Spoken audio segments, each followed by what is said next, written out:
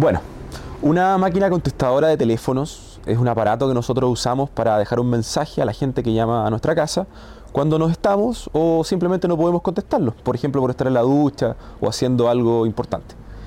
Este aparato funciona de la siguiente manera.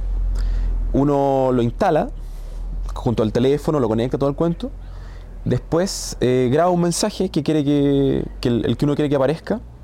Y finalmente, cuando funciona, la persona que llama a nuestra casa o nuestra oficina o lo que sea va a oír este mensaje y nos va a dejar guardado un recado.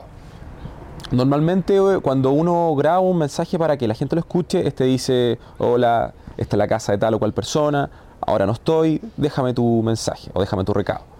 Y generalmente cuando la gente deja un recado, dice su nombre, dice: te llamé a tal hora, no te encontré y me puedes ubicar en tal parte.